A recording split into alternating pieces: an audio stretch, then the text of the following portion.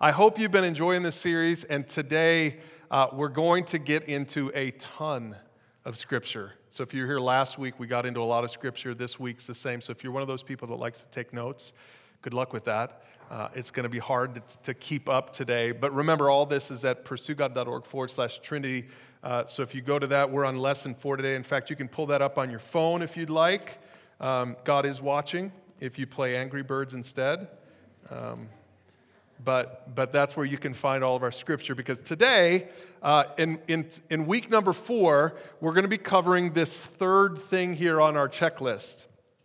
So if you want to really understand the Orthodox doctrine of the Trinity, you need to understand these 3 statements, okay? There is one God. There's just one God. Christianity is a monotheistic religion. We don't believe there's more than one God. There's one God. You are not Him. You will never be a God. You were never a God. God was never like you. God has always existed in this mysterious, paradoxical way that we've been studying in this series. One being, 3 persons. That's the second point. God exists in 3 persons. That's what we looked at last week. One of the things we learned last week, and this is really helpful, is the persons of the Trinity relate differently to us. Like, remember last week we talked about in salvation, God the Father initiated the plan of salvation. God the Son went to the cross. Jesus went to the cross. The Father didn't go to the cross. You know, when people say, I still don't understand it. In the first service, a couple came up to me. The husband was super excited. The wife was like, I still don't get it. And I just want to say, it's okay. You don't have to get it. I think we should be, it's hard for us as Americans to be comfortable with paradox. It's hard for us to be comfortable with not fully understanding something, but get used to it, because God's better than you. He's bigger than you. He's different than you. You've never met anyone like God. And so God, this is what I love about this whole series. I just love the fact that there's this unresolved tension. We were at lunch last week after last week's sermon talking about the 3 persons. We were at lunch with my in-laws, my father-in-law, my mother-in-law. So someone would say, so see, you're wrong. And you're right, modalism is wrong.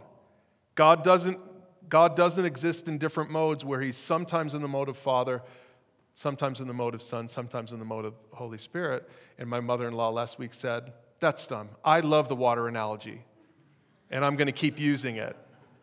I'm like, but like all the church fathers and great theologians for 2,000 years, she's like, oh, those guys. Who cares what those guys say? So some of you might still have my mother-in-law's perspective on the whole thing, that you're just like, this is dumb. Why do we care? Let's just still use these simplistic understandings. Here's what I would say. That's fine. We don't burn heretics at the stake anymore. At least here at Alpine, we don't do that. She wouldn't have fared so well 2,000 years ago, but right now she's fine, whatever. But what I would say to you, if that's you, if you're like, that describes me, I would just say to you, keep reading God's Word and keep allowing God to reveal Himself to you. I think you're going to see that today as we look at this third thing today. We're going to let Scripture speak for itself. In fact, some of you are thinking about getting that 5 verses PDF and handing it out to your friends, but you're afraid to. I know some of you, you're afraid to, because you don't know what to do next. Like if they ask you follow-up questions about it, you'd be like, I don't know. He's not water.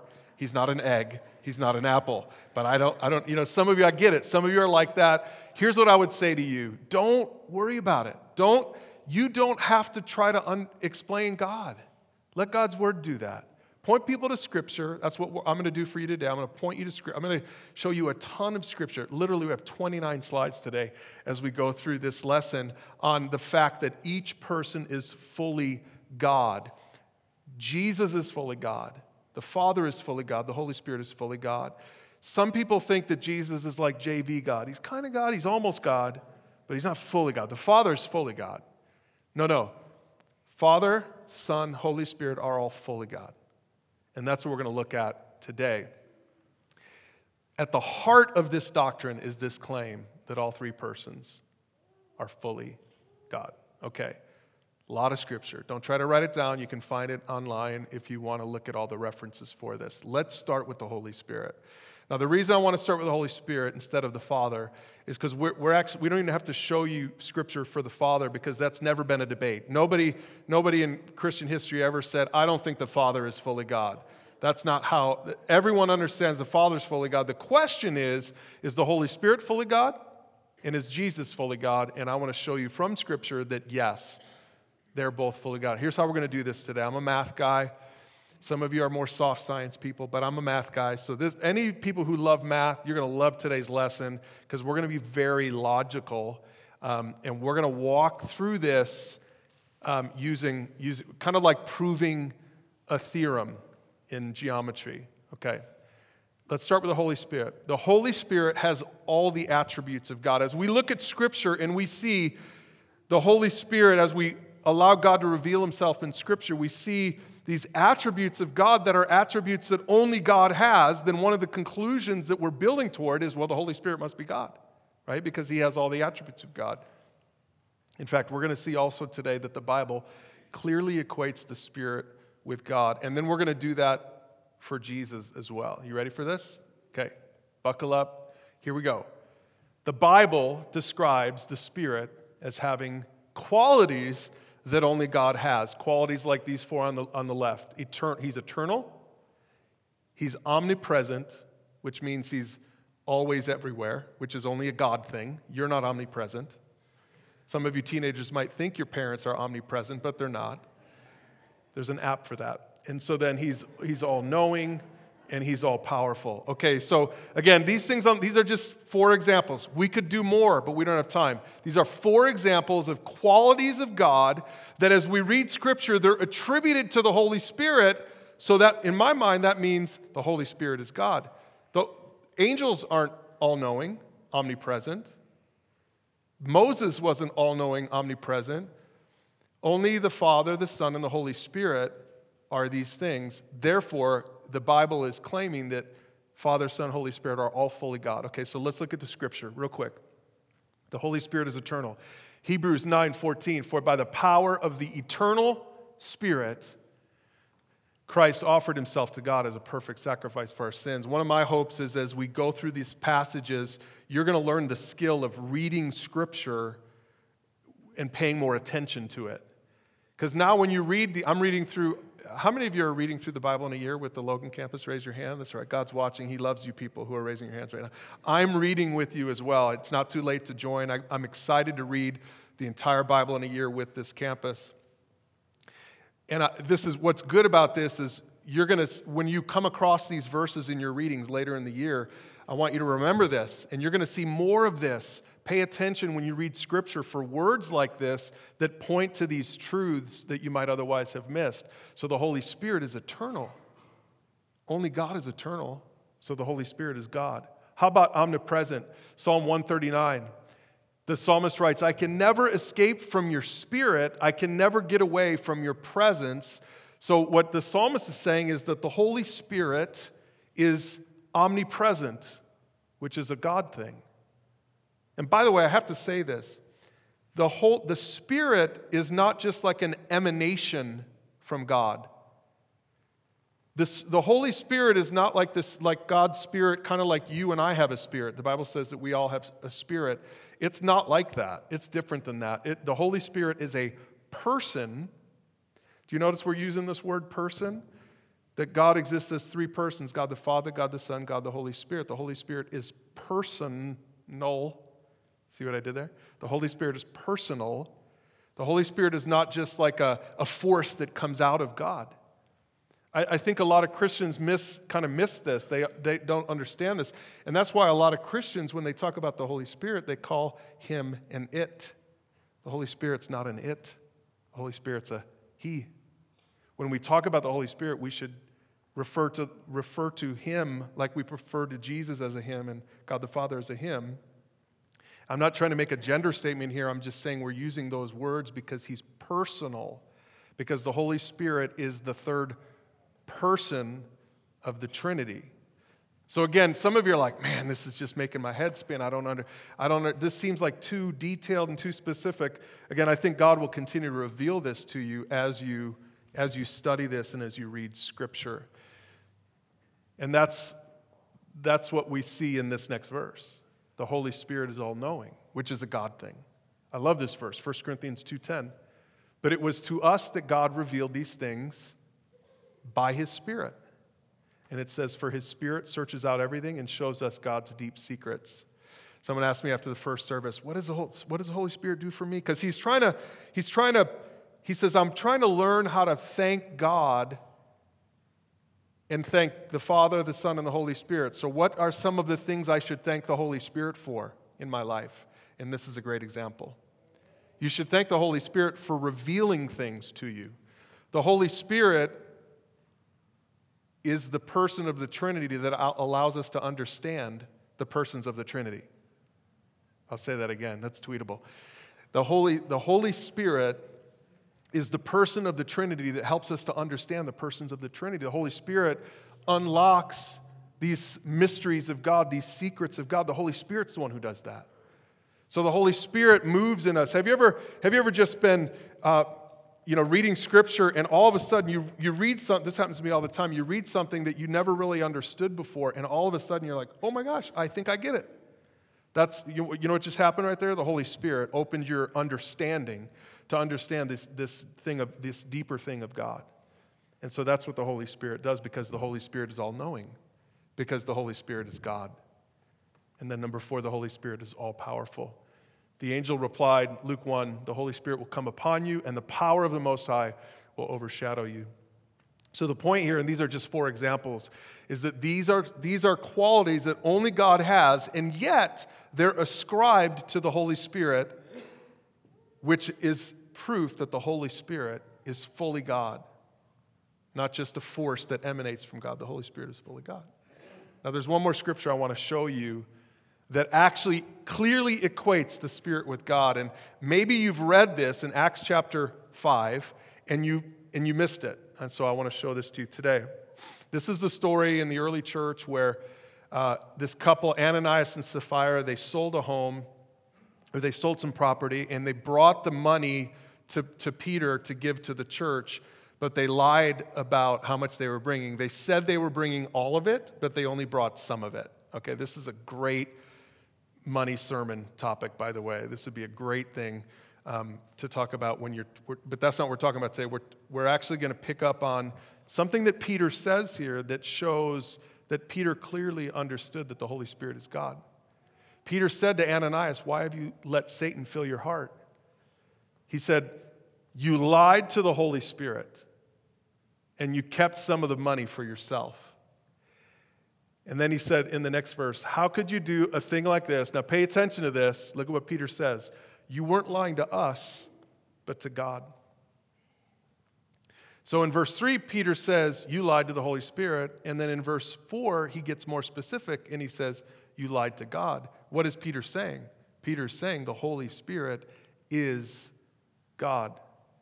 And so as we read Scripture and we come across passages like this, it helps us to understand, oh wow, the Holy Spirit is not just a force that emanates from God. The Holy Spirit is fully God. So that's the Holy Spirit. Now let's talk about Jesus. The biblical writers claim that Jesus is fully equal to the Father. So we're going to do the same thing. We're going to show you a ton of Scripture real fast that's just evidence that the biblical writers understood that Jesus is fully equal to the Father. And then I want to end with a passage that some of you might be familiar with, where Jesus himself claims to be fully equal to God. Okay? This is really important, and we'll end today's message with why this even matters, because again, this feels a little bit like seminary to some of you, or maybe it feels even worse. It feels like math class to some of you, but hang in there, because it really does impact our everyday lives. All right. So just like we did with the Holy Spirit, let's do it for Jesus. The Bible describes Jesus as having these qualities that only God has. Only God can create the world. Only God can forgive sin. Only God can judge humanity. And only God can provide salvation. But yet we're going to see that Jesus does all these things in these verses. Okay? Creating the world. Colossians 1. For through Jesus, God created everything in the heavenly realms and on earth. He made the things we can see and the things we can't see. What does Scripture say? Who did that? Jesus. How could Jesus do that if Jesus isn't fully God? You know, we've got these YouTube videos on the Trinity series, and the channel's kind of blown up with comments because people are dumb. Can I just say that? People are dumb. There are, like, if you want to see all the crazies, put a video out there on the Trinity, and you're going to attract the crazy. So some of these people that are commenting on the channel are saying things like, I don't understand, how could you say this? And my response to, when they're saying there's only one God, they're essentially saying God the Father is God. My response to all of them is the same. Then who's Jesus? Who is Jesus to you? If you think that there's only one person of the Trinity, they'll say, there's only one God, Deuteronomy 6:4. I said, yes, there is only one God, but this one God exists in three persons. Because otherwise, you're worshiping someone who's not worthy of worship, which is what we're going to get to. Your Jesus is the wrong Jesus. It's really important for us to understand these passages and what the Bible is clearly revealing about Jesus, because this stuff matters for your salvation. So through Jesus, God created everything. And then how about forgiving sin? I love this story in Matthew 9. It says, some people brought to Jesus a paralyzed man on a mat, and Jesus saw their faith, and he said to the paralyzed man, be encouraged, my child, your sins are forgiven. I love this passage. I don't know if you know what's happening here. And some of you, maybe if you've watched The Chosen, you saw this. I think this scene was in The Chosen. It's great. You should watch it if you haven't seen it. But they bring this guy to Jesus, and all these Pharisees and all these people are there. His disciples are there. All these people are surrounding, and they're waiting to see if Jesus is going to heal the guy. And instead of healing the guy, Jesus says, your sins are forgiven. It was like he was poking the bear. Because who the heck is he to forgive this guy's sins? He's like making this incredibly audacious claim that he can forgive a guy's sins. And by the way, that's not even what he came for. He just wanted to be healed. But Jesus used this as a teaching moment.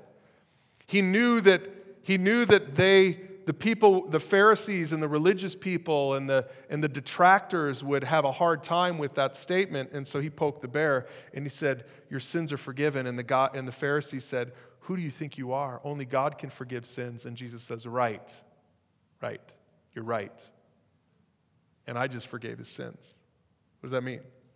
Jesus thought he was God.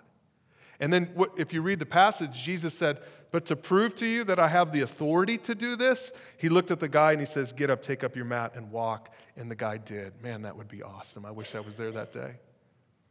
And Jesus was proving to them two things. Number one, he had authority to heal this man. But number two, that he's God. He's fully God. That's why he said this, because only God can forgive sin. So Jesus created the world, which is a God thing. Jesus forgave sin, which is a God thing. And then Jesus judges humanity. He judges sin. We see this in John. Sorry, I think we're having a hard time with the clicker. Let's back up just a little. He says this in John 5:22. The Father judges no one. Instead, he has given the Son absolute authority to judge, so that everyone will honor the Son just as they honor the Father. Anyone who does not honor the Son is certainly not honoring the Father who sent him. I hope as you read the Gospels and you read Jesus talking about his relationship with the Father, I hope that you can read that and enjoy that now instead of feel this tension. What's happening in verses like this is the person of the Son is talking about the person of the Father, and there's a distinction between their persons. And what we learn in this passage is that Jesus has the authority to judge humanity, which is a God thing, which means Jesus is God. One more. Jesus provides salvation. For the grace of God has been revealed, bringing salvation to all people. We look forward with hope to that wonderful day when the glory of our great God and Savior, Jesus Christ, will be revealed. Look at what that passage is saying. I mean, it says it right there. Again, as you're reading the Bible this year, some of you, as you're reading through the Bible this year and you come to this passage, I hope you're reminded of this message today that Jesus is fully God, because that's exactly what it's saying. What is that saying? It's saying Jesus Christ is our God and Savior. It doesn't say that Jesus Christ is our JV God and Savior. It says Jesus is our great God and Savior, because, hear this, Jesus is fully God. Now, there's a passage in Scripture I want to spend a little time on that I love, and some of you maybe have never seen this before. This is probably the first story that I think of in the Bible when I think about Jesus' claims to be God. Jesus claimed to be God. C.S. Lewis said it like this: Jesus is either a liar he's a lunatic or he's the Lord. But you can't say he's just a good teacher or a good prophet or a moral person. And this story proves it out, because Jesus claims in this passage to be God. It says in John 8:58, Jesus is speaking to this crowd. He says, "Your father Abraham rejoiced as he looked forward to my coming." In fact, I want to read to you what he says even before this, because there's a passage in verse 53 that's really cool. Jesus is teaching these crowds, and he's teaching about Abraham in the Old Testament. And then the people said this. They asked Jesus this question: "Are you greater than our father Abraham?" That's what they're asking. Are you greater than our father Abraham? He died, and so did the prophets. And then they asked this question of Jesus: "Who do you think you are?" Has anyone ever asked you that question before? Like, who do you think you are? Husbands, if your wife has ever asked you that question, you're not having a great conversation, you know?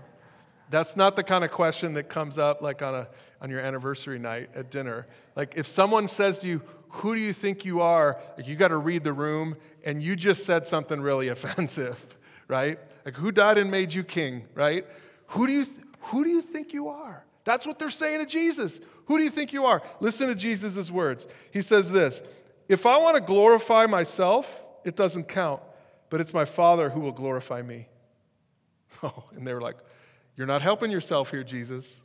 Look what he says. "You say he is our God, but you don't even know him. I know him. If I said otherwise, I would be as great a liar as you." Oh, man. Like, Jesus is picking a fight here. He says, "But I do know him, and I obey him." And then it picks up right here. "Your father Abraham rejoiced as he looked forward to my coming. He saw it, and he was glad." Now, you could just feel like the temperature in the room starting to boil. They're like, "Who do you think you are? Like, what are you saying?" And the people said, "You aren't even 50 years old. How can you possibly say that you have seen Abraham?" And then Jesus made this statement. He said, "I tell you the truth, before Abraham was even born, I am." Now, that's not just bad grammar. Like, some of you are like, "Wait, didn't he mean I was? Before Abraham was even born, I was?" No, he's actually using this statement, "I am," this word that was first introduced to us in Exodus chapter 3, where Moses is talking to God in the burning bush, and Moses is saying, "Hey, how do I name you? What's your name?" You know, God was telling him to go back to Egypt and set his people free. And Moses is like, "All right, well, if I go, what should I tell Pharaoh? What's your name? Who are you?" The God of the Old Testament, the God of Israel, was still had to reveal what his name was. "What's your name?" Every God has a name. "What's your name?" And God said, "I am. Tell him the I am has sent you." Now, that's actually kind of a play on words, because it's just the form of the verb to be. And the clearest way that God, an infinite God, could explain to human beings what his name was, the clearest way to say it was just to use one of the most fundamental verbs we have in our language, which is just to be. In Revelation, it goes like this. The creatures around the throne are worshiping God, and what are they saying? They're saying, "He's the God who was, who is, and who always will be." And so another way to say all of that, he was, he is, he always will be. In other words, he never changes. He's self-existent. He's self-determined. He doesn't need you to name him. He doesn't need you to validate him like we do. He's completely self-existent. The best way that he could explain that is just with the word "to be." And so he said, "My name is I am. Tell him I am has sent you." Every Jewish person would have understood that story. And so when Jesus said, "Before Abraham was born, I am," Jesus was without a doubt claiming to be the God of the Old Testament. And I can't explain to you how offensive a thing that would have been to a Jewish person. "Who do you think you are?" And Jesus answered it. "I'm God. I'm the God of the Old Testament. I'm the God who revealed himself to Moses. I'm the God who revealed himself to Abraham." That's what he's saying in John 8. 58. And so at that, the people picked up stones to throw at him. They wanted to stone Jesus because it was blasphemy to claim to be equal to God. Now, if Jesus didn't mean that, he would have said, I'm sorry, that was bad grammar. That's not what I meant to say. Hold on, you misunderstood me. Jesus didn't correct his statement because Jesus thought he was God. So I want you to hear this. If you don't think Jesus was God, then you got a problem. You shouldn't worship the God of the Bible. You should not be a Christian if you don't think Jesus was fully God. This is kind of what this gets to. Because Jesus was crazy. Like if you meet someone out there today at lunch who claims to be God, that person's crazy. Can we all just admit that? That person's crazy. Or certainly the person's lying. So Jesus, that's what C.S. Lewis was saying. He's either a liar, he's crazy, or he's who he says he is. And Jesus said he's fully God. And that's what I believe, because that's what the Bible teaches. So Jesus is fully God. Now, I want to close just on a real practical note. What does it matter? Who cares? And there's a couple things we're going to say, and I don't have control of this anymore, so you might have to help me back there. All right. So I'm trying to resolve the paradox of the Trinity by denying that Jesus is fully God. I wanted to show you 3 examples of this. The first group that did this was called Arianism. I'm going to let you control it because clearly, thank you. All right, I'm going to error remote this. Arianism. Arius was a leader in the early church, probably a good guy. He was not a fringe leader in the early church. He was a good, solid guy, but in the early days of the church, like we're talking 200, 300 AD, Arius is trying to wrap his mind around the fact that there's only one God, and yet God the Father, God the Son, God the Holy Spirit all have attributes of God. And Arius' way of understanding it is, well, Jesus must be just not quite fully God. That's Arianism. The Council of Nicaea, 325 AD, put that on the table, and they said, nope, Arius, you're wrong. They marked that heresy, and the Trinitarian doctrine that we've been teaching then was starting to be more fully formulated. So Arianism is heresy, and again, Arianism teaches that Jesus isn't fully God. He's like a demigod. That's not biblical. I'll show you why there's a problem with that here at the very end. But I want to give you 2 more examples that might be a little bit more modern for you to understand. Some of you might say, are there any other groups, religious groups, who kind of miss the deity of Christ? Yeah, Unitarianism is one. If you have a Unitarian friend, I'm not trying to pick on them. You can ask them. You can say, do you believe Jesus is fully God? If they understand their belief system, they would say, no, I don't believe Jesus is fully God. Or maybe more commonly understood as Jehovah's Witnesses. Jehovah's Witnesses don't believe that Jesus is fully God. In fact, in their translation of the Bible, in John chapter 1, where it says Jesus, in the beginning was the Word, and the Word was with God, and the Word was God, their translation says, and their Word was a God, lowercase g. You can't do that, by the way. You can't change Scripture. I hope you've noticed this. Like, what we're trying to do is we're trying to be faithful. Our First Valley at Alpine Church is to understand what God's Word is we say we look to God and His Word in all that we do. And so everything that we're teaching today comes from Scripture, and we can't manipulate and change Scripture. We have to go to Scripture and say, I'm trying to understand what you've revealed in your Word. And God has revealed that Jesus is fully God in His Word. All right. So here's the problem. 2 problems with missing this point. 2 problems with Arianism and Unitarianism and Jehovah's Witnesses. Or all those crazies who comment on our YouTube channel and say that Jesus isn't fully God. 2 problems with that. If Jesus isn't fully God, then He's not worthy of our worship. Have you noticed that we worship Jesus around here? Have you noticed in Scripture that Jesus was worshiped and Jesus didn't say, oh, whoa, stop. Don't worship me. I'm not God. You know, there's a story where Paul shows up at this island and they start worshiping him. He's like, whoa, you can't worship me. I'm not God. Jesus never said that because Jesus is God and He's worthy of our worship. So Jesus is fully God. That's why we worship Him. In fact, today we're going to close with a song of worship, and I hope you'll worship Him Father, Son, Holy Spirit. But number two, and this might be even more important, if Jesus is not fully God, then he is not able to save us. To me, this is where the rubber meets the road. We started this whole series with this statement. What you believe about Jesus is the most important thing about you. And the reason for that is because what you believe about Jesus is the one thing that most impacts your eternity. What you believe about Jesus is the most important thing about you. We want to make sure that you're following the Jesus of the Bible. And the Jesus of the Bible is fully God. And that's a good thing. Because if he wasn't fully God, then he wouldn't be able to save us. His death on the cross wouldn't be enough for us. See, I could say to you, hey, I want to die for you on the cross. I'm going to be a good guy. I want to die for you on the cross. Here's the problem with that. I have to die for me. I'm not perfect. I'm not sinless. I'm not God. And so if I died on a cross, I have to die to pay for my own sins. But Jesus didn't have to die for his own sins because he's fully God, he's perfect, and he lived a sinless life on this earth so that when he went to the cross, his death could cover all of our sins. And the reason that that's true is because Jesus is fully God.